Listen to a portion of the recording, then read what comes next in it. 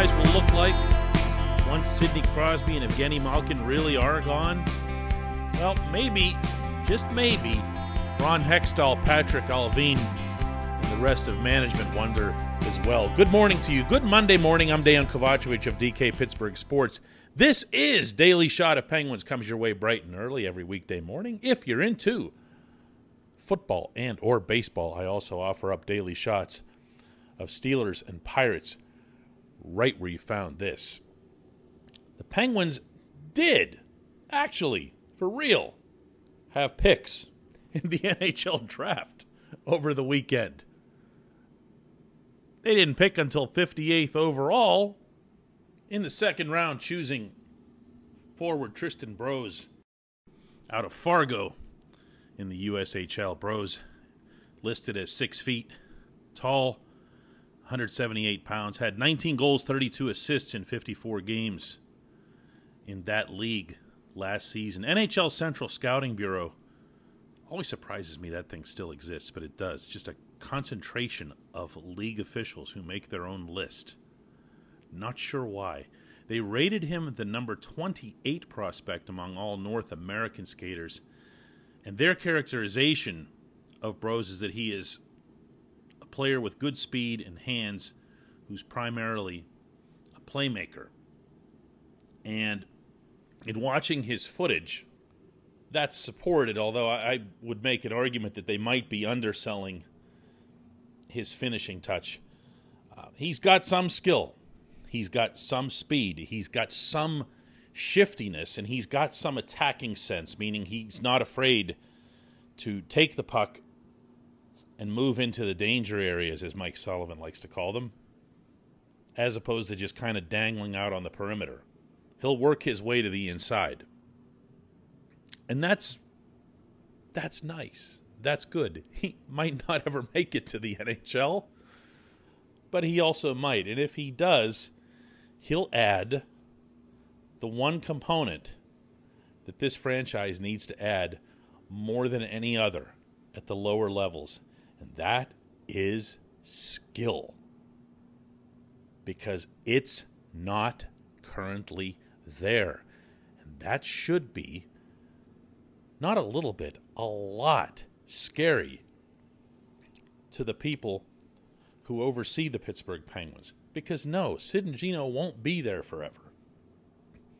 And you're only going to get, I don't want to say lucky, but you're only going to get a Jake Gensel, a Brian Rust in later rounds so often.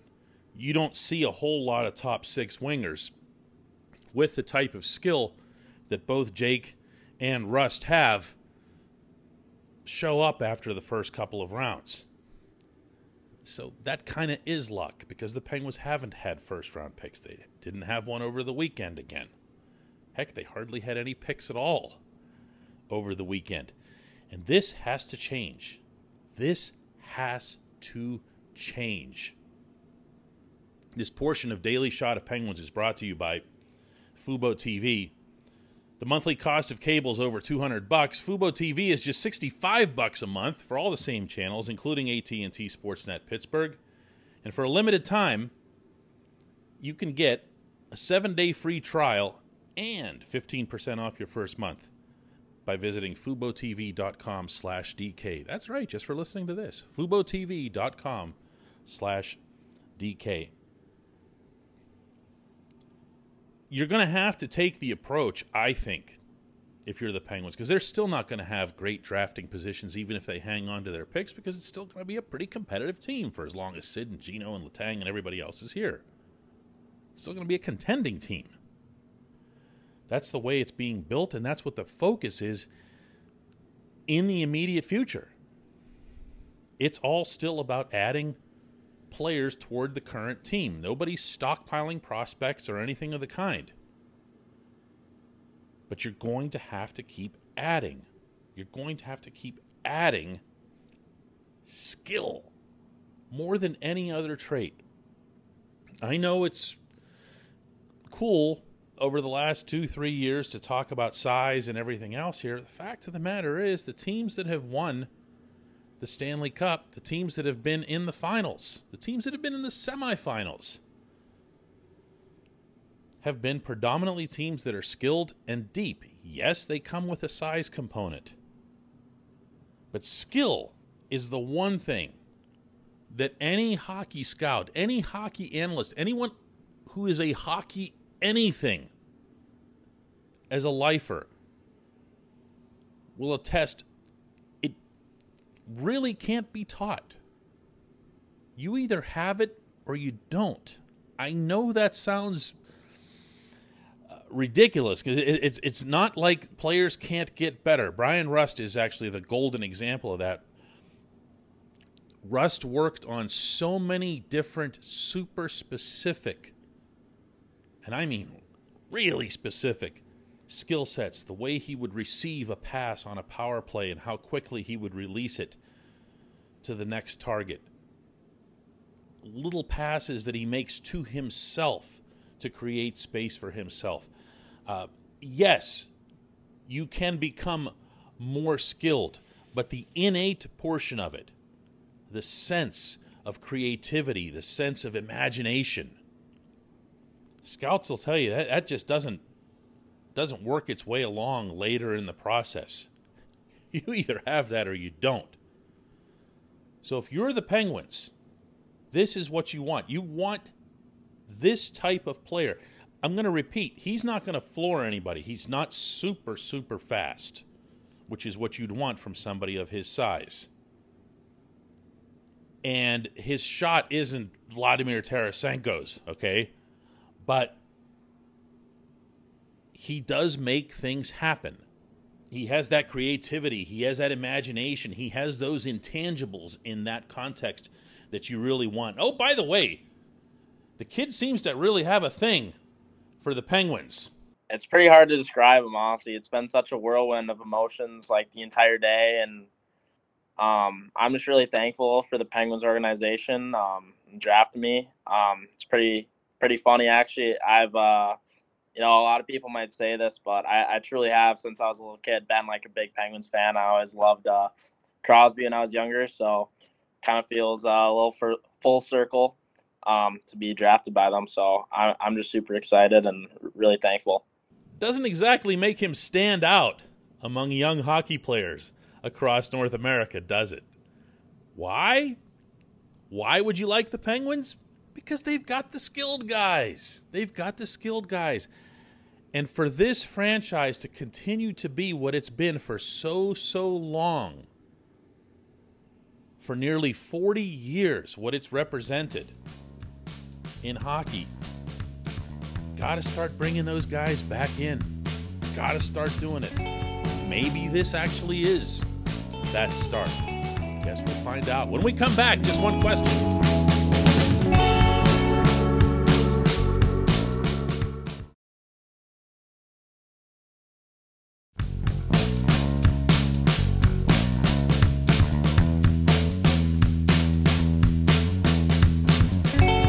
Back, it's time for Just One Question, and that's brought to you on this program always by the very good people at the Greater Pittsburgh Community Food Bank, where they are recommitted to serving those in need across Western Pennsylvania. When I say recommitted, I'm referring to their recent rebranding, which you can read all about and watch a video all about at pittsburghfoodbank.org.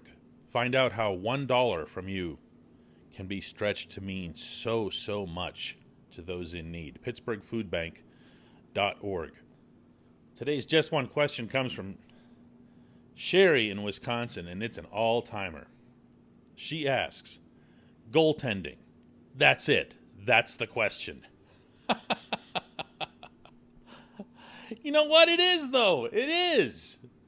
We can get into all kinds of other drama and everything else that happened in the past week, and players who were signed, and trade rumor this and trade rumor that, and even the draft itself and the expansion draft, and all of it's still coming back to one thing, and that is that this roster needs a goaltender to put onto the ice with confidence in Game 1 of the next Stanley Cup playoffs.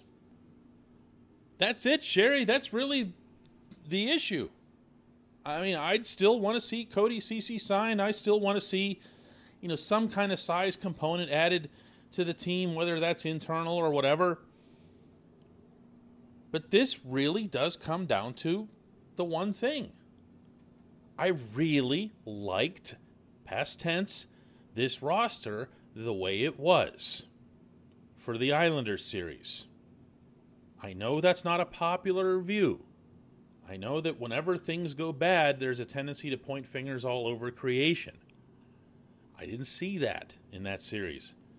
I saw a tough, smart, skilled, decently sized team that outplayed its opponent in 5 out of the 6 games and lost because of one player. Principally because of one player. You can't do that. You can't do that. You can't enter a process like that. And I don't know, for all I know, because Ron Hextall isn't going to tell anyone outside his 4 walls how he really feels about Jarry as a goaltender. Because he'd have nothing to gain from it, on the record, off the record, in any forum. Because he'd be devaluing his own asset. No one does that. It's stupid. But there's no way that after something that hurt, like that first round, that you don't have a human, in addition to an analytical and executive level reaction to it. That stinks. That stinks. And that was that guy's position. Don't forget, Ron Hextall was that guy that his team absolutely could count upon in the playoffs. In fact, he was not only the Flyers' best player in the 1987 Stanley Cup final, he won the Conn Smythe Trophy in a losing cause. And it wasn't even close. That's how great he was. And somehow getting that series to 7 games when those Flyers didn't belong on the same rink with those Oilers. Amazing, amazing performance. I actually remember it way too vividly. He's going to have to get this done. He is not going to be able to bring this team into training camp and say, yeah, you know what? We really like this guy. We're going to believe in him and we're going to go with him and just see how it plays out. Can't do that. Can't do that. Can't do that. Puts a gigantic asterisk over the whole process. Can't do it. Playoffs actually do mean more. I appreciate the question, Sherry. I appreciate everybody listening to Daily Shot of Penguins. We'll do another one of these tomorrow.